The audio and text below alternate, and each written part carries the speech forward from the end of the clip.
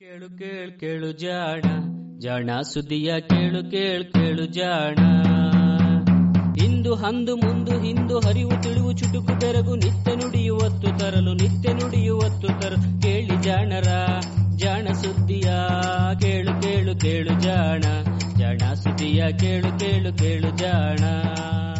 ಸಂಪುಟ 4 ಸಂಚಿಕೆ 205 ಏಪ್ರಿಲ್ 17, 2021. ಜಾಣ ಅರಿಮೆ.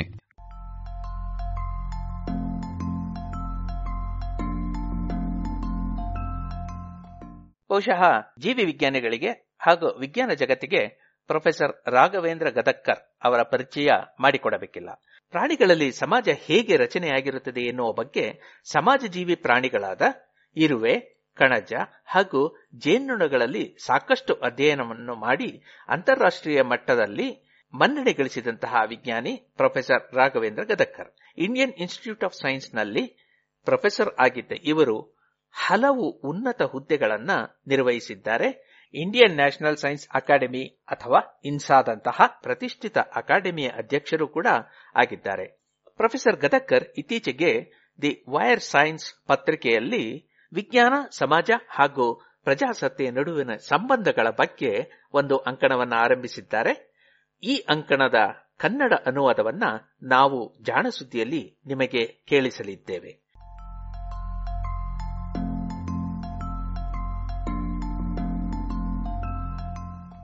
ವಿಸ್ಮಯಕ್ಕಿಂತ ವಿಸ್ಮಯ ಭಾಗ 16.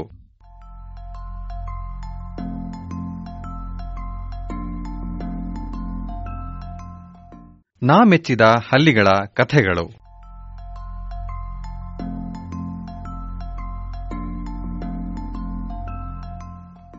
ಬ್ಯಾಕ್ಟೀರಿಯಾದ ವೈರಸ್ ಕುರಿತ ಜೈವಿಕ ರಸಾಯನ ವಿಜ್ಞಾನ ಹಾಗೂ ಕಣಜೀವ ವಿಜ್ಞಾನದ ಡಾಕ್ಟರೇಟ್ ಪ್ರಬಂಧವನ್ನು ಸಲ್ಲಿಸಿದ ನಂತರ ನಾನು ದೊಡ್ಡ ಪ್ರಾಣಿಗಳ ಪರಿಸರ ವಿಜ್ಞಾನ ಹಾಗೂ ವಿಕಾಸ ವಿಜ್ಞಾನದತ್ತ ಗಮನವಿಡಲು ತೀರ್ಮಾನಿಸಿದ್ದೆ. ಅಷ್ಟರಲ್ಲಾಗಲೇ ಇಂಡಿಯನ್ ಪೇಪರ್ ವಾಸ್ಪ್ ಎನ್ನುವ ರೋಪಲಿಡಿಯಾ ಮಾರ್ಜಿನೇಟಾ ಕಣಜ ನನ್ನನ್ನು ಮೋಡಿ ಮಾಡಿಯಾಗಿತ್ತು. ಆದರೆ ಹೆಮಿಡಾಕ್ಟೈಲಸ್ ಫ್ರನೇಟಸ್ ಎನ್ನುವ ಮನೆಯಲ್ಲಿ ಕಾಣುವ ಹಲ್ಲಿಯೂ ನನ್ನನ್ನು ಆಕರ್ಷಿಸಿತ್ತು. ಹಲ್ಲಿಯ ಬಗ್ಗೆ ನನಗೆ ಏನೇನೂ ಗೊತ್ತಿರಲಿಲ್ಲ. ಹಲ್ಲಿಗಳ ಬಗ್ಗೆ ತಿಳಿದುಕೊಳ್ಳಬೇಕೆಂದರೆ ಸ್ವಲ್ಪ ಸಮಯವನ್ನು ಬಾಂಬೆ ನ್ಯಾಚುರಲ್ ಹಿಸ್ಟರಿ ಸೊಸೈಟಿ ಅಂದರೆ BNHSನಲ್ಲಿ ಸ್ವಲ್ಪ ದಿನ ನೀನು ಇದ್ದು ಬರಬೇಕು ಎಂದು ನನ್ನ ಗುರು ಮಾಧವ ಗಾಡ್ಗೀಳರು ಸೂಚಿಸಿದರು. BNHSನ ಉರಗಗಳು ಮತ್ತು ಉಭಯ ಜೀವಿಗಳ ತಜ್ಞ JC ಡೇನಿಯಲ್ ನನ್ನನ್ನು ಅಲ್ಲಿಗೆ ಆಹ್ವಾನಿಸಿದರು. ಆತ ಅಷ್ಟರಲ್ಲಿಯೇ BNHSನ ನಿರ್ದೇಶಕರಾಗಿದ್ದಿರಬೇಕು. ಹಲ್ಲಿಗಳ ಜೊತೆಗಿನ ನನ್ನ ಬದುಕು. ಹೀಗಾಗಿ ಬೆಂಗಳೂರಿನಿಂದ ಮುಂಬಯಿಯ ರೈಲು ಹತ್ತಿದ ನಾನು ಒಂದು ಸೋಮವಾರ ಬೆಳಗ್ಗೆ ನೇರವಾಗಿ ಡೇನಿಯಲರ ಕಚೇರಿಯನ್ನು ತಲುಪಿದೆ. ನನ್ನನ್ನು ಸ್ವಾಗತಿಸಿದ ಆತ ಸಾಲು ಸಾಲು ಬಡುಗಳನ್ನು ತುಂಬ ಸಂಗ್ರಹಿಸಿ ಇಟ್ಟಿದ್ದ ಹಲ್ಲಿಗಳ ಮಾದರಿಗಳಿದ್ದ ಗಾಜಿನ ಬಾಟಲಿಗಳನ್ನು ತೋರಿಸಿದರು. ನನಗೆ ಇಷ್ಟ ಬಂದದ್ದನ್ನು ನಾನು ಅಧ್ಯಯನ ಮಾಡಬಹುದು ಎಂದರು. ಆನಂತರ ಕೈಯಲ್ಲಿ ಸೂಟ್ಕೇಸು ಹಿಡಿದದ್ದನ್ನು ಕಂಡು ಉಳಿದುಕೊಳ್ಳಲು ಜಾಗ ಇದೆಯೋ ಎಂದರು. ನಾನು ಇಲ್ಲ ಎಂದು ಗೊಣಗಿದೆ. ಆತನಿಗೆ ಚಿಂತೆಯಾಯಿತೆನಿಸುತ್ತದೆ. ಕ್ಷಣ ಹೊತ್ತು ಕಳೆದು ಪಿಸುಗುಟ್ಟಿದರು. ಈ ಗುಟ್ಟು ನಾನು, ನೀನು ಮತ್ತು ಈ ಸೆಕ್ಯೂರಿಟಿಯವರ ಮೂವರ ನಡುವೆಯಲ್ಲಷ್ಟೇ ಇರಲಿ. ನೀನು ಇಲ್ಲಿಯೇ ಹಲ್ಲಿಗಳಿರುವ ಬಡುಗಳ ನಡುವೆ ಇರುವ ನೆಲದಲ್ಲಿ ಮಲಗಬಹುದು ಎಂದರು. ಮುಂದಿನ 1 ತಿಂಗಳು ನಾನು ಅದನ್ನೇ ಪಾಲಿಸಿದೆ. ರಾತ್ರಿಯೆಲ್ಲ ಹಲ್ಲಿಗಳಿದ್ದ ಬಡುಗಳ ನಡುವೆಯೇ ನಿದ್ರಿಸಿ ಬೆಳಗಾದ ಕೂಡಲೇ ಸದ್ದಿಲ್ಲದೆ ಹೊರನಡೆಯುತ್ತಿದ್ದೆ. 10 ಗಂಟೆಯ ವೇಳೆಗೆ ಆಗಷ್ಟೇ ಭೇಟಿ ನೀಡಿದಂತೆ ನಟಿಸುತ್ತಾ ಮರಳುತ್ತಿದ್ದೆ. ಇಡೀ ದಿನ ಹಲ್ಲಿಗಳನ್ನು ಅಧ್ಯಯನ ಮಾಡಿದ ನಂತರ ಸಂಜೆ 5 ಗಂಟೆಗೆ ಎಲ್ಲರಿಗೂ ಗೊತ್ತಾಗುವ ಹಾಗೆ ಹೊರಬೀಳುತ್ತಿದ್ದೆ. ರಾತ್ರಿ 9 ಗಂಟೆಯ ಹೊತ್ತಿಗೆ ಯಾರಿಗೂ ತಿಳಿಯದ ಹಾಗೆ ಒಳನುಸುಳುತ್ತಿದ್ದೆ. ಕರುಣಾಳು ಆ ಕಾವಲುಗಾರ ಬೆಳಗ್ಗೆ ತನಗೆಂದು ತಂದ ಚಹಾವನ್ನೂ ನನ್ನೊಂದಿಗೆ ಹಂಚಿಕೊಳ್ಳುತ್ತಿದ್ದ. ಅದೊಂದು ರೀತಿ ಮಜವಾಗಿತ್ತು. ಮುಂಬಯಿಯನ್ನು ನಾನು ಪ್ರೇಮಿಸಲು ಆರಂಭಿಸಿದೆ. ಬೆಳಗ್ಗಿನ ದೀರ್ಘ ನಡೆ, ಅಗ್ಗದ ರೆಸ್ಟಾರೆಂಟುಗಳು ಹಾಗೂ ಅದಕ್ಕಿಂತಲೂ ಅಗ್ಗದ ಸಿನಿಮಾಗಳು ಹಾಗೂ ಇವೆಲ್ಲವಕ್ಕೂ ಮಿಗಿಲಾಗಿ ರಸ್ತೆ ಬದಿಯಲ್ಲಿ ಹರಡಿದ್ದ ಬೆರಗುಗೊಳಿಸುವ ಹಳೆ ಪುಸ್ತಕಗಳ ಅಂಗಡಿಗಳನ್ನು ಮರೆಯಲಾಗದು. ಬೆಂಗಳೂರಿಗೆ ಮರಳಿದ ನಾನು ನನ್ನ ಮನೆಯಲ್ಲಿದ್ದ ಹಲ್ಲಿಗಳನ್ನು ಹಿಡಿದು ಅವನ್ನು ಸಾಕಲು ಕೆಲವು ಪಂಜರಗಳನ್ನು ಮಾಡಿದೆ. ಹಲ್ಲಿಗಳು ಹೋರಾಡುವುದನ್ನು, ಕೂಡುವುದನ್ನು, ಮೊಟ್ಟೆ ಇಡುವುದನ್ನು ನೋಡುವುದು ಊಹಿಸಲೂ ಅಸಾಧ್ಯವಾದಷ್ಟು ಪುಟ್ಟ ಮೊಟ್ಟೆಗಳಿಂದ ಮುದ್ದು ಮುದ್ದಾದ ಹಲ್ಲಿಮರಿಗಳು ಹುಟ್ಟುವುದನ್ನು ನೋಡುವುದು ಮಜವೆನ್ನಿಸಿತ್ತು. ಆದರೆ ನಾನು ಹಲ್ಲಿಗಳ ಪರಿಸರ ಅಧ್ಯಯನ ಮಾಡುವುದಕ್ಕೆಂದು ರಾತ್ರಿಯೆಲ್ಲ ಅವಳ ಹಾಗೂ ನೆರೆಹೊರೆಯವರ ಅಡುಗೆ ಮನೆಗಳಲ್ಲಿ ಕಳೆಯುತ್ತೇನೆ ಎಂದಿದ್ದು ನನ್ನ ಹೆಂಡತಿಗೆ ಗಾಬರಿಯನ್ನುಂಟು ಮಾಡಿದ್ದು ನಿಜ. ಅವಳ ಅದೃಷ್ಟ. ಅಷ್ಟರಲ್ಲಾಗಲೇ ಕಣಜದ ಮೋಡಿಯ ಪ್ರಭಾವ ನನ್ನನ್ನು ಸೋಲಿಸಿಬಿಟ್ಟಿತ್ತು. ಹೀಗಾಗಿ ನಾನು ಹಲ್ಲಿಗಳ ಬಗ್ಗೆ ಗಂಭೀರವಾಗಿ ಸಂಶೋಧನೆ ನಡೆಸಲೇ ಇಲ್ಲ. ಆದರೂ ಅವುಗಳ ಬಗ್ಗೆ ನನಗೇನೋ ಒಂದಷ್ಟು ಒಲವು ಇದ್ದೇ ಇತ್ತು. ನಾನು ಸಾಕಷ್ಟು ಹಲ್ಲಿಗಳ ಕಥೆಗಳನ್ನು ಕೂಡಿಸಿ ಇಟ್ಟಿದ್ದೇನೆ. ಅವುಗಳಲ್ಲಿ ಇದೋ ನನ್ನ ಮೆಚ್ಚಿನ ಕೆಲವು ಇಲ್ಲಿವೆ. ಇವು ಕಾಲ್ಪನಿಕ ಕಥೆಗಳಲ್ಲ, ಸತ್ಯದ ಕಥೆಗಳು. ಆದರೂ ನನ್ನ ಮೆಚ್ಚಿನ ಒಂದು ಕಾದಂಬರಿಯೂ ಇದೆ. ಇದು ಪ್ರಸಿದ್ಧ ಕನ್ನಡ ಬರಹಗಾರ ಪೂರ್ಣಚಂದ್ರ ತೇಜಸ್ವಿಯವರ ಹಲ್ಲಿ ಬೇಟೆಯ ಕತೆ ಕರ್ವಾಲೋ. ಹಲ್ಲಿಗಳ ಜೊತೆಗೆ ಒಡನಾಡುವಾಗ ನಾನು ಡೊನಾಲ್ಡ್ ಡಬ್ಲ್ಯೂ ಟಿಂಕಲ್ 1968ರಲ್ಲಿ ಪ್ರಕಟಿಸಿದ್ದ the life and demography of the side blotched lizard Uta stansburiana ಎನ್ನುವ ಪ್ರಬಂಧವನ್ನು ಓದಿದ್ದೆ. ಆಗ ಪರಿಸರ ವಿಜ್ಞಾನ ಹಾಗೂ ಜೀವಿಗಳ ವಿತರಣೆಯ ವಿಷಯದಲ್ಲಿ ನಾನಿನ್ನೂ ಮಗುವಾಗಿದ್ದರಿಂದ ಟಿಂಕಲರ ತೀರ್ಮಾನಗಳು ನನಗೆ ಅಷ್ಟು ಅರ್ಥವಾಗಿರಲಿಲ್ಲ. ಆದರೆ ಆತನ ಕೆಲಸದ ರೀತಿ ವಿಜ್ಞಾನ ನನ್ನನ್ನು ಮರಳು ಮಾಡಿಬಿಟ್ಟಿತ್ತು. ಅದು ನನಗೆ ಪರಿಚಯವಿದ್ದ ಸೂಕ್ಷ್ಮಜೀವಿ ವಿಜ್ಞಾನ ಹಾಗೂ ಕಣಜೀವಿ ವಿಜ್ಞಾನದ ರೀತಿಗಳಿಗಿಂತ ಭಿನ್ನವಾಗಿತ್ತು ಮತ್ತು ರಮ್ಯವಾಗಿತ್ತು.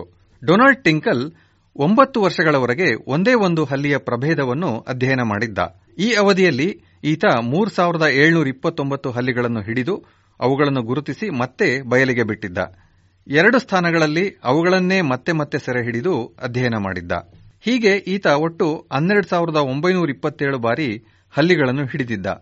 ಅವನೂ ಅವನ ವಿದ್ಯಾರ್ಥಿಗಳು ಈ ಪ್ರದೇಶವನ್ನೆಲ್ಲ ಹಗಲು ರಾತ್ರಿ ಎನ್ನದೆ ಹುಡುಕಾಡಿ ಅಲ್ಲಿದ್ದ ಪ್ರತಿಯೊಂದು ಹಲ್ಲಿಯನ್ನು ಗುರುತಿಸಿದ್ದರು, ಮತ್ತೆ ಮತ್ತೆ ಕಂಡಿದ್ದರು.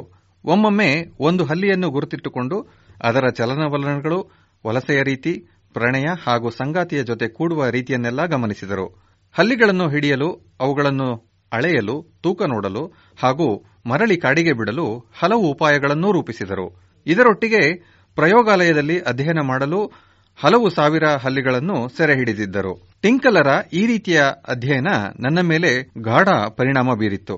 ಆತನ ಸಂಶೋಧನೆಯನ್ನು ಉರಗಗಳ, ಅದರಲ್ಲೂ ವಿಶೇಷವಾಗಿ ಹಲ್ಲಿಗಳ ಜೀವನ ಶೈಲಿ ಹಾಗೂ ಸಾಮುದಾಯಿಕ ವಿತರಣೆಯ ಅಧ್ಯಯನಗಳ ಬುನಾದಿಯಾದ ಅಪೂರ್ವ ಸಂಶೋಧನೆ ಎಂದು ಪರಿಗಣಿಸಲಾಗಿದೆ. ಆದರೆ ಆ ಸಮಯದಲ್ಲಿ ಅದು ನನಗೆ ತಿಳಿದಿರಲಿಲ್ಲ. ಇದನ್ನು ನಾನೂ ಮಾಡಬಹುದಿತ್ತಲ್ಲ ಎಂದು ನನಗೆ ಅನ್ನಿಸಿದ್ದು ವಿಶೇಷ. ನಾವುಗಳು ಮಕ್ಕಳಾಗಿದ್ದಾಗ ಇಂತಹ ಎಷ್ಟೋ ಆಟಗಳನ್ನು ಆಡಿದ್ದೆವು.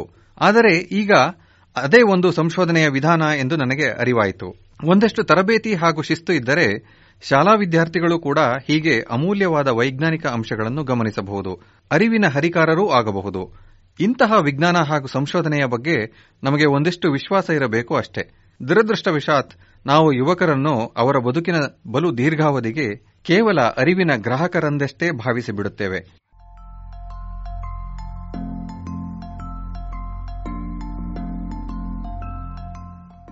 ಟಿಂಕಲ್ ದೀರ್ಘಾವಧಿ ಕ್ಷೇತ್ರಾಧ್ಯಯನಗಳ ಹರಿಕಾರನಾಗಿದ್ದ. ಆದರೆ ಸ್ವತಃ 49ನೆಯ ವಯಸ್ಸಿನಲ್ಲಿಯೇ ಕ್ಯಾನ್ಸರ್ನಿಂದ ಮೃತನಾದ. ಭಾರತದಲ್ಲಿ ನಾವು ಇನ್ನೂ ಈಗಷ್ಟೇ ಇಂತಹ ದೀರ್ಘಾವಧಿ ಸಂಶೋಧನೆಗಳತ್ತ ಕಣ್ಣು ಹಾಯಿಸಲಾರಂಭಿಸಿದ್ದೇವೆ. ನನ್ನ ಸಹೋದ್ಯೋಗಿ ರಾಮನ್ ಸುಕುಮಾರ್ ಹೀಗೆ ದೀರ್ಘಾವಧಿಯ ಪರಿಸರ ವೀಕ್ಷಣೆಯ ಕಾರ್ಯಕ್ರಮಗಳನ್ನು ಆಯೋಜಿಸಲು ಪರಿಶ್ರಮಿಸಿದ್ದಾರೆ. ಈ ಕಾರ್ಯಕ್ರಮಗಳು 6 ಪ್ರದೇಶದಲ್ಲಿ ನಡೆಯಲಿದೆ. ಇವು 6 ಪ್ರದೇಶಗಳು ಭಾರತದಲ್ಲಿರುವ ಈಶಾನ್ಯ ಶುಷ್ಕ ಜೀವಿನೆಲೆ, ಪಶ್ಚಿಮ ಹಿಮಾಲಯ, ಪೂರ್ವ ಹಿಮಾಲಯ, ಮಧ್ಯ ಭಾರತ, ಪಶ್ಚಿಮ ಘಟ್ಟಗಳು ಹಾಗೂ ಅಂಡಮಾನ್ ಮತ್ತು ನಿಕೋಬಾರ್ ದ್ವೀಪ ಸಮೂಹಗಳೆನ್ನುವ 6 ವಿಭಿನ್ನ ಜೀವಿನೆಲೆ ಸ್ವರೂಪ ಅಥವಾ ಬಯೋಮುಗಳನ್ನು ಪ್ರತಿನಿಧಿಸುತ್ತವೆ. ಕಣಜಗಳ ಕೂಟದಲ್ಲಿ ಕಳೆದು ಹೋಗಿದ್ದ ನಾನು ಉಟಾ ಸ್ಟಾನ್ ಬುರಿಯಾನಾ ಎನ್ನುವ ಪುಟ್ಟ ಹಲ್ಲಿಗಳ ಬಗ್ಗೆ ಮರೆತೇ ಬಿಟ್ಟಿದ್ದೆ. ಆದರೆ 1996ನೇ ಇಸ್ವಿಯಲ್ಲಿ ಈ ಹಲ್ಲಿಗಳು ಡೊನಾಲ್ಡ್ ಟಿಂಕಲ್ ಅವುಗಳ ಹಿಂದೆ ಓಡುತ್ತಿರುವ ಚಿತ್ರವೂ ಮತ್ತೆ ನೆನಪಾಯಿತು. ಆ ವರ್ಷ ಅಮೆರಿಕೆಯ ಸಾಂತಾಕ್ರೂಜ್ನಲ್ಲಿರುವ ಕ್ಯಾಲಿಫೋರ್ನಿಯಾ ವಿಶ್ವವಿದ್ಯಾನಿಲಯದ ಬ್ಯಾರಿ ಸಿನೋರ್ವೋ ಮತ್ತು ಬ್ಲೂಮಿಂಗ್ಟನ್ನಿನಲ್ಲಿರುವ ಇಂಡಿಯಾನಾ ವಿಶ್ವವಿದ್ಯಾನಿಲಯದ ಕರ್ಟ್ ಲೈವ್ಲಿ ಕ್ಯಾಲಿಫೋರ್ನಿಯಾದಲ್ಲಿರುವ ಈ ಹಲ್ಲಿಗಳ ಬಗ್ಗೆ ಹೊಸದೊಂದು ಸಂಶೋಧನೆಯನ್ನು ಪ್ರಕಟಿಸಿದ್ದರು. ಈ ಹಲ್ಲಿ ಪ್ರಭೇದದ ಗಂಡುಗಳಲ್ಲಿ ಕಿತ್ತಳೆ, ಹಳದಿ ಹಾಗೂ ನೀಲಿ ಕತ್ತುಗಳಿರುವ 3 ಬಗೆಯ ಗಂಡುಗಳೇಕೆ ಇವೆ? ಇವುಗಳಲ್ಲಿ ಉತ್ತಮವಾದವನ್ನಷ್ಟೇ ನಿಸರ್ಗ ಆಯ್ಕೆ ಮಾಡಿ ಉಳಿದೆರಡನ್ನು ಅಳಿಸಿ ಹಾಕಿಲ್ಲಬೇಕೆ ಎನ್ನುವುದು ಅವರ ಕುತೂಹಲವಾಗಿತ್ತು. ಸಂತತಿಗಳಲ್ಲಿ ಈ 3 ಬಗೆಯ ಗಂಡುಗಳೇಕೆ ಉಳಿದುಕೊಂಡು ಬಂದಿವೆ ಎನ್ನುವುದು ತಿಳಿಯಬೇಕೆಂದರೆ ನಾವು ಅವುಗಳನ್ನು ಗಮನಿಸಿ ಅವುಗಳ ನಡವಳಿಕೆಯ ತಂತ್ರಗಳ ಮೌಲ್ಯಮಾಪನ ಮಾಡಬೇಕು. ಕಿತ್ತಳೆ ಬಣ್ಣದ ಕತ್ತಿರುವ ಗಂಡುಗಳು ಬಲು ಉಗ್ರವಾಗಿ ನಡೆದುಕೊಳ್ಳುವುದಲ್ಲದೆ ಹೆಣ್ಣುಗಳನ್ನು ಆಕರ್ಷಿಸಲು ದೊಡ್ಡದಾದ ಸಾಮ್ರಾಜ್ಯವನ್ನು ರೂಪಿಸುತ್ತವೆ. ನೀಲಿ ಕತ್ತಿನ ಗಂಡುಗಳೋ ಮೃದು ಸ್ವಭಾವದವು, ಪುಟ್ಟ ಪುಟ್ಟ ಸಾಮ್ರಾಜ್ಯಗಳನ್ನು ಕಟ್ಟಿಕೊಂಡು ಉಳಿದ ನೀಲಿಗಂಡುಗಳ ಜೊತೆಗೆ ಸಹಕಾರ ತೋರುತ್ತಾ ಬಾಳ್ವೆ ನಡೆಸುತ್ತವೆ. ಹಳದಿ ಕತ್ತಿನ ಗಂಡುಗಳು ಅತ್ಯಂತ ದೈನ್ಯದವು, ನೋಡಲು ಹೆಣ್ಣಿನಂತೆಯೇ ತೋರುವ ಇವುಗಳಿಗೆ ಯಾವ ರಾಜ್ಯವೂ ಇಲ್ಲ. ಬದಲಿಗೆ ಇವು ಹೆಣ್ಣಿನಂತೆಯೇ ನಟಿಸುತ್ತಾ ಇತರೆ ಗಂಡುಗಳ ರಾಜ್ಯದೊಳಗೆ ಪ್ರವೇಶಿಸುತ್ತವೆ. ಅಲ್ಲಿನ ಒಡೆಯರು ಆಕರ್ಷಿಸಿದಂತಹ ಅಲ್ಲಿರುವ ಹೆಣ್ಣುಗಳ ಜೊತೆಗೆ ಕೂಡಿಬಿಡುತ್ತವೆ. ಹೀಗೆ ವಿಭಿನ್ನ ರೀತಿಯಲ್ಲಿ ಕಾಣುವ ಜೀವಿಗಳು ಒಟ್ಟಾಗಿ ಉಳಿದಿರುವಂತಹ ಹಲವು ಉದಾಹರಣೆಗಳನ್ನು ನಾವು ಕಂಡಿದ್ದೇವೆ. ಏಕೆಂದರೆ ಅವುಗಳೆಲ್ಲದರ ಸಂತಾನ ಸಾಮರ್ಥ್ಯವೂ ಸಮಾನವಾಗಿರುತ್ತದೆ. ಆದರೆ ಈ ಉದಾಹರಣೆಯಲ್ಲಿನ 3 ಗಂಡುಗಳ ಸಂತಾನೋತ್ಪತ್ತಿಯ ಸಾಮರ್ಥ್ಯವೂ ಒಂದೇ ಆಗಿಲ್ಲ. ಆದರೂ ನಿಸರ್ಗದ ಆಯ್ಕೆ ಈ 3 ಬಗೆಗಳಲ್ಲಿ ಅತ್ಯುತ್ತಮವಾದದ್ದನ್ನಷ್ಟೇ ಆಯ್ದು ಉಳಿದೆರಡನ್ನು ಅಳಿಸಿ ಹಾಕಿಲ್ಲ. ನಿಸರ್ಗದ ಆಯ್ಕೆ ಎನ್ನುವುದು ಫ್ರೀಕ್ವೆನ್ಸಿ ಆಧಾರಿತ. ಸಂತಾನೋತ್ಪತ್ತಿಯ ಸಾಮರ್ಥ್ಯ ಅಸಮವಾಗಿರುವ ಹಲವು ರೂಪಗಳು ಹೀಗೆ ಒಟ್ಟಿಗೆ ಬದುಕುವುದರ ರಹಸ್ಯ, ಅಂದರೆ ಅರ್ಥ ಇಷ್ಟೇ: ಯಾವುದೇ ಬಗೆಯ ಗಂಡು ಸಫಲವಾಗುವುದು ಉಳಿದ ಬಗೆಯ ಗಂಡುಗಳ ಹೋಲಿಕೆಯಲ್ಲಿ ಅದರ ಪ್ರಮಾಣವೆಷ್ಟಿದೆ ಎನ್ನುವುದನ್ನು ಅವಲಂಬಿಸಿರುತ್ತದೆ. ಅಂದರೆ ಸಂತಾನೋತ್ಪತ್ತಿಯ ಸಾಮರ್ಥ್ಯ ನೆರೆಯವರ ಮೇಲೆ ಅವಲಂಬಿತ. ಕಿತ್ತಳೆ ಬಣ್ಣದ ಗಂಡುಗಳೇ ಹೆಚ್ಚಿದ್ದಾಗ ಅವು ನೀಲಿ ಕತ್ತಿನ ಗಂಡುಗಳನ್ನು ಹಿಮ್ಮೆಟ್ಟಿಸುತ್ತವೆ. ಆದರೆ ಹಳದಿ ಗಂಡಿನ ಮೋಸದಿಂದ ರಕ್ಷಿಸಿಕೊಳ್ಳಲಾರವು. ಹೀಗಾಗಿ ಕಿತ್ತಳೆ ಗಂಡುಗಳ ಸಂಖ್ಯೆ ಕಡಿಮೆಯಾಗುತ್ತದೆ, ಹಳದಿ ಗಂಡುಗಳ ಸಂಖ್ಯೆ ಹೆಚ್ಚಾಗುತ್ತದೆ. ಕಿತ್ತಳೆಯ ಸಂಖ್ಯೆ ಕಡಿಮೆ ಆದಾಗ ನೀಲಿ ಗಂಡುಗಳಿಗೆ ಪ್ರತಿಸ್ಪರ್ಧಿಗಳಿರುವುದಿಲ್ಲ. ಹೀಗಾಗಿ ಅವುಗಳ ಸಂಖ್ಯೆ ಮೇಲಾಗುತ್ತದೆ. ಈಗ ಹಳದಿ ಹಲ್ಲಿಗಳು ನೀಲಿಗಳ ಸಾಮ್ರಾಜ್ಯದೊಳಗೆ ನುಸುಳಲಾರವು.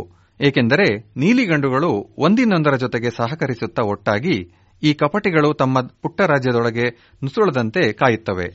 ಹೀಗೆ ಹಲವು ಗಂಡುಗಳ ಜೊತೆಗೆ ಹೋರಾಡಬೇಕಾದ್ದರಿಂದ ಹಳದಿ ಗಂಡುಗಳ ಸಂಖ್ಯೆ ಕಡಿಮೆಯಾಗುತ್ತದೆ. ಮರಳಿ ಕಿತ್ತಳೆಗಳ ರಾಜ್ಯ ಆರಂಭವಾಗುತ್ತದೆ. ಇದರ ಒಟ್ಟಾರೆ ಪರಿಣಾಮವೇನೆಂದರೆ ಯಾವುದೇ ಸ್ಥಳದಲ್ಲಿ ಈ 3 ಗಂಡುಗಳ ಸಂಖ್ಯೆ ಒಂದಾದ ನಂತರ ಇನ್ನೊಂದರಂತೆ ಹೆಚ್ಚು ಕಡಿಮೆ ಆಗುತ್ತಿರುತ್ತದೆ. ಈ ಹಲ್ಲಿಗಳು ಒಂದು ರೀತಿಯಲ್ಲಿ ವಿಕಾಸದ ಆಟವೊಂದನ್ನು ಆಡುತ್ತಿವೆ ಎನ್ನಬಹುದು. ಇಂತಹ ಆಟಗಳನ್ನು ವಿಶ್ಲೇಷಿಸಲು ವಿವರವಾದ ಗಣಿತ ತಂತ್ರಗಳಿವೆ. ಇವು ಜೀವಿ ವಿಕಾಸ ವಿಜ್ಞಾನದಲ್ಲಿ ಎಷ್ಟು ಪ್ರಸಿದ್ಧಿಯೋ ಅರ್ಥಶಾಸ್ತ್ರದಲ್ಲಿಯೂ ಅಷ್ಟೇ. ಅರ್ಥಶಾಸ್ತ್ರದಲ್ಲಿ ಹೆಸರುವಾಸಿಯಾಗಿರುವ ಇಂತಹ ತಂತ್ರ ನ್ಯಾಶ್ ಈಕ್ವಿಲಿಬ್ರಿಯಂ ಹಾಗೂ ಎ ಬ್ಯೂಟಿಫುಲ್ ಮೈಂಡ್ ಎನ್ನುವ ಪುಸ್ತಕದ ನಾಯಕನಾಗಿರುವ ಜಾನ್ ಫೋರ್ಬ್ಸ್ ನ್ಯಾಶ್ ರೂಪಿಸಿದ ಅರ್ಥಶಾಸ್ತ್ರದ ಗೇಮ್ ಥಿಯರಿ. ವಿಕಾಸ ವಿಜ್ಞಾನದಲ್ಲಿ ಇಂತಹ ಆಟದ ತಂತ್ರಗಳಿಗೆ ಹೆಸರುವಾಸಿಯಾಗಿದ್ದವರು ಜಾನ್ ಮೇನಾರ್ಡ್ ಸ್ಮಿತ್. ಈ ಹಲ್ಲಿಗಳ ಆಟವನ್ನು ಮಕ್ಕಳಲ್ಲಿ ಜನಪ್ರಿಯವಾಗಿರುವ ರಾಕ್ ಪೇಪರ್ ಸಿಸರ್ ಆಟಕ್ಕೆ ಹೋಲಿಸಬಹುದು. ಇಬ್ಬರು ಮಕ್ಕಳು ಒಟ್ಟಿಗೆ ತಮ್ಮ ಅಂಗೈಯನ್ನು ಮೇಲೋ ಕೆಳಗೋ ಇಟ್ಟು ಸರಿಯಾರು ಬೆಸಾಯಾರು ಎಂದು ಹೇಳುವುದಿಲ್ಲವೇ? ಹಾಗೆಯೇ ಈ ಆಟ ಕೂಡ. ಈ ಆಟದ ನಿಯಮಗಳು ಇಷ್ಟೇ: ಕಲ್ಲು ಕತ್ತರಿಯನ್ನು ಸವೆಸುತ್ತದೆ, ಕತ್ತರಿ ಕಾಗದವನ್ನು ತುಂಡರಿಸುತ್ತದೆ, ಕಾಗದ ಕಲ್ಲನ್ನು ಮುಚ್ಚುವುದರಿಂದ ಮೇಲು. ಇದು ಕಿತ್ತಳೆ ಗಂಡುಗಳು ನೀಲಿಗಿಂತ ಮೇಲೆ, ನೀಲಿ ಗಂಡುಗಳು ಹಳದಿಗಿಂತ ಮೇಲು, ಹಳದಿ ಗಂಡುಗಳು ಕಿತ್ತಳೆಯನ್ನು ಸೋಲಿಸುತ್ತವೆ ಎನ್ನುವಂತೆ ಇದೆಯಲ್ಲವೇ? ಹೀಗೆ 3 ತಂತ್ರಗಳಿರುವ ಯಾವುದೇ ಆಟಕ್ಕೂ ರಾಕ್ ಪೇಪರ್ ಸಿಸರ್ ಆಟ ಸಾಮಾನ್ಯ ಉದಾಹರಣೆ.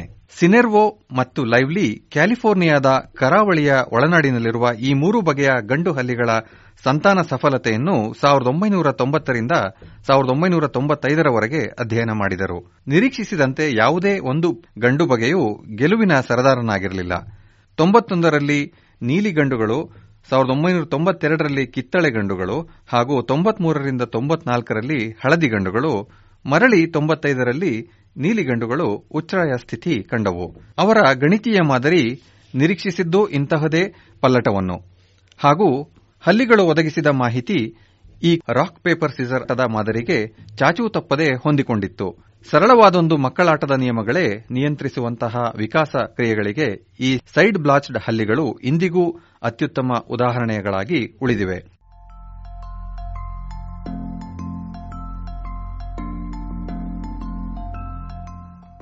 ಕರ್ನಾಟಕದಲ್ಲಿ 14ನೆಯ ಶತಮಾನದಲ್ಲಿ ವಿಜೃಂಭಿಸಿದ್ದ ವಿಜಯನಗರ ಸಾಮ್ರಾಜ್ಯದ ಅವಶೇಷಗಳಿರುವ ಹಂಪಿ ನಗರ ಅಲ್ಲಿರುವ ಮಂದಿರಗಳ ಕೆತ್ತನೆ ಹಾಗೂ ಪುರಾತನ ಅವಶೇಷಗಳಿಗೆ ಜನಪ್ರಿಯ. ಇದು ಅಲ್ಲಿರುವ ವಿರೂಪಾಕ್ಷನ ದೇವಾಲಯದಿಂದಾಗಿ ಹಿಂದೂಗಳಿಗೆ ಪವಿತ್ರ ಯಾತ್ರಾ ಸ್ಥಳವೂ ಹೌದು. ಹಂಪಿಗೆ ಬೇರಾವುದೇ ಪ್ರವಾಸಿಗಿಂತಲೂ ತೀರ್ಥಯಾತ್ರೆಗಿಂತಲೂ ಹೆಚ್ಚು ಬಾರಿ ಭೇಟಿ ನೀಡಿದ ರಾಜ್ಕುಮಾರ್ ರಾಡರ್ ಎನ್ನುವ ಯುವಕ ನನಗೆ ಪರಿಚಯವಾಗಿತ್ತು. ನಮಗೆಲ್ಲ ರಾಜು ಎಂದೇ ಪರಿಚಿತನಾದ ಆತ ಧಾರವಾಡದ ಕರ್ನಾಟಕ ವಿಶ್ವವಿದ್ಯಾನಿಲಯದಲ್ಲಿ ನನ್ನ ಸಹೋದ್ಯೋಗಿಗಳಾದ ಶ್ರೀನಿವಾಸ್ ಸೈದಾಪುರ್ ಹಾಗೂ ಭಾಗ್ಯಶ್ರೀ ಶಾನುಭಾಗರ ಮಾರ್ಗದರ್ಶನದಲ್ಲಿ ಡಾಕ್ಟರೇಟ್ ಪದವಿಗೆಂದು ಹಲ್ಲಿಗಳನ್ನು ಅಧ್ಯಯನ ಮಾಡುತ್ತಿದ್ದ.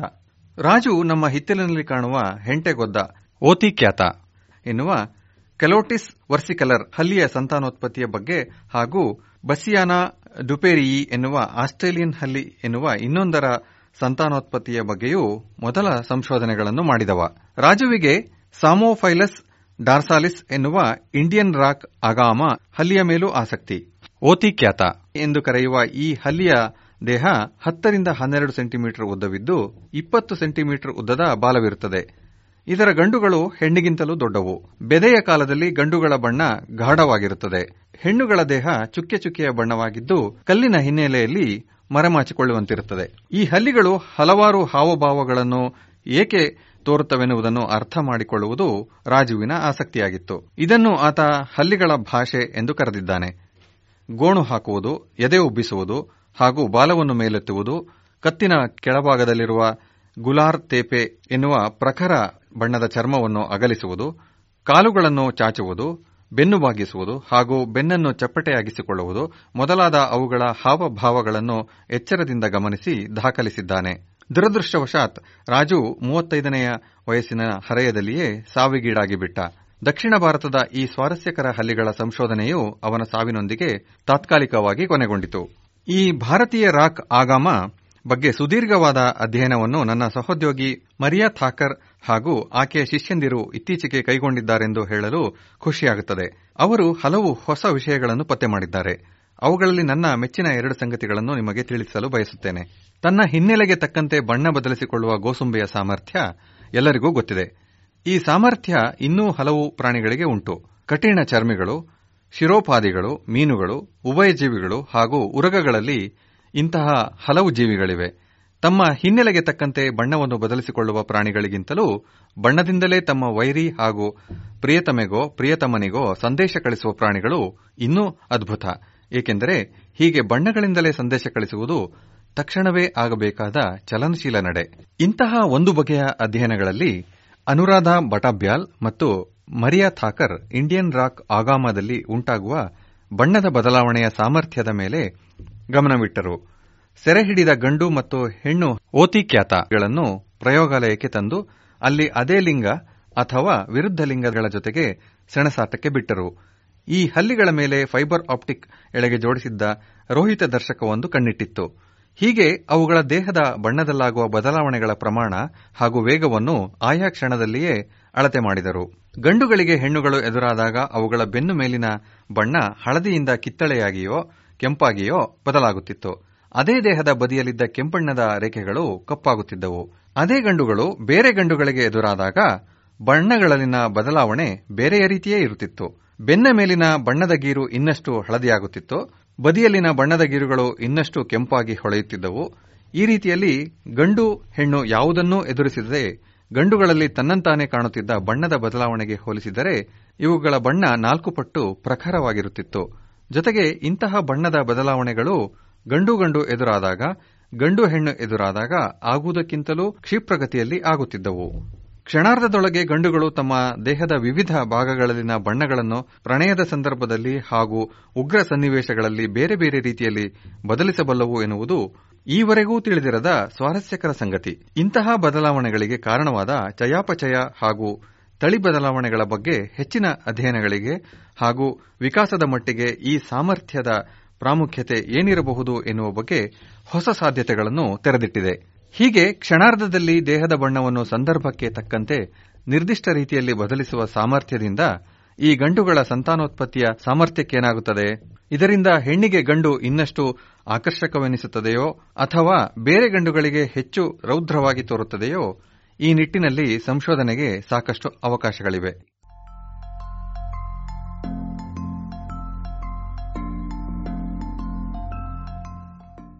ಪರಿಸರ ವಿಜ್ಞಾನಿಗಳು ಸಾಮಾನ್ಯವಾಗಿ ದಟ್ಟ ಕಾಡುಗಳೇ ಮೊದಲಾದ ಸಮೃದ್ಧ ಪರಿಸರವನ್ನು ಅಧ್ಯಯನ ಮಾಡುವುದರಲ್ಲಿ ಹೆಗ್ಗಳಿಕೆ ತೋರುತ್ತಾರೆ.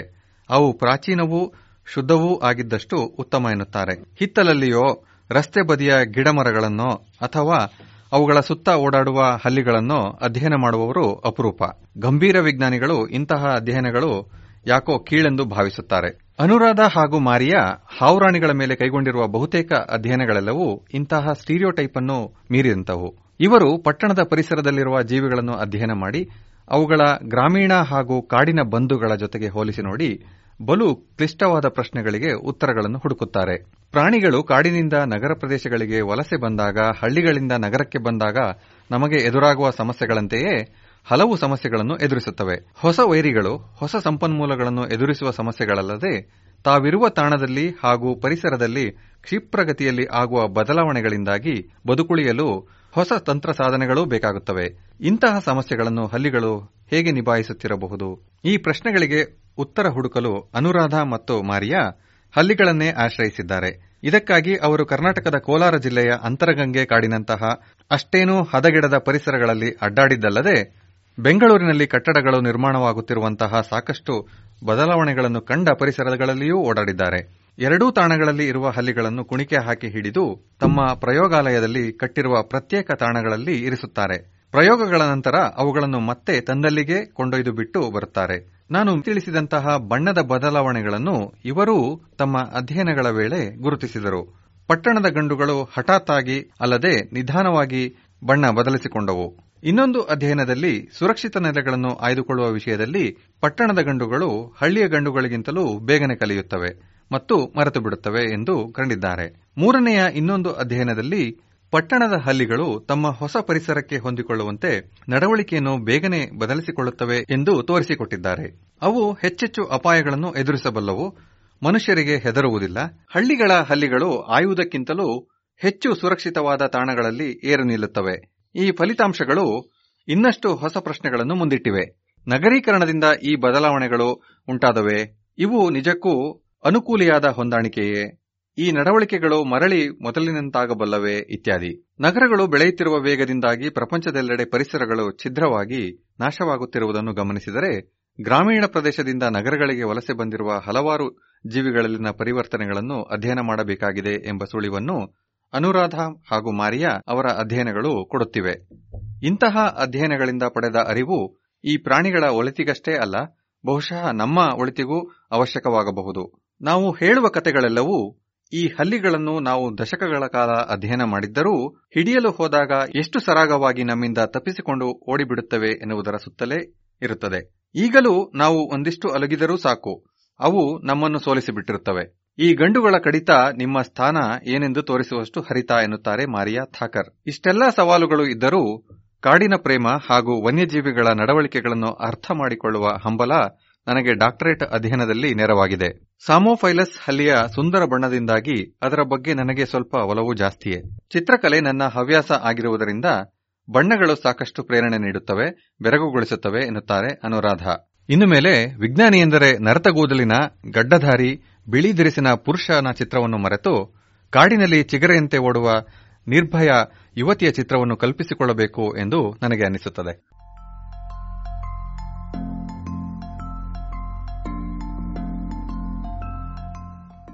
ಇದು ಇಂದಿನ ಜಾಣ ಅರಿಮೆ.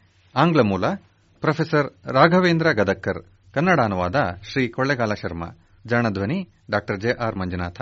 ಮೂಲ ಪಾಠವನ್ನು ದಿ ವೈರ್ ಸೈನ್ಸ್ ಪತ್ರಿಕೆ ಪ್ರಕಟಿಸಿತು.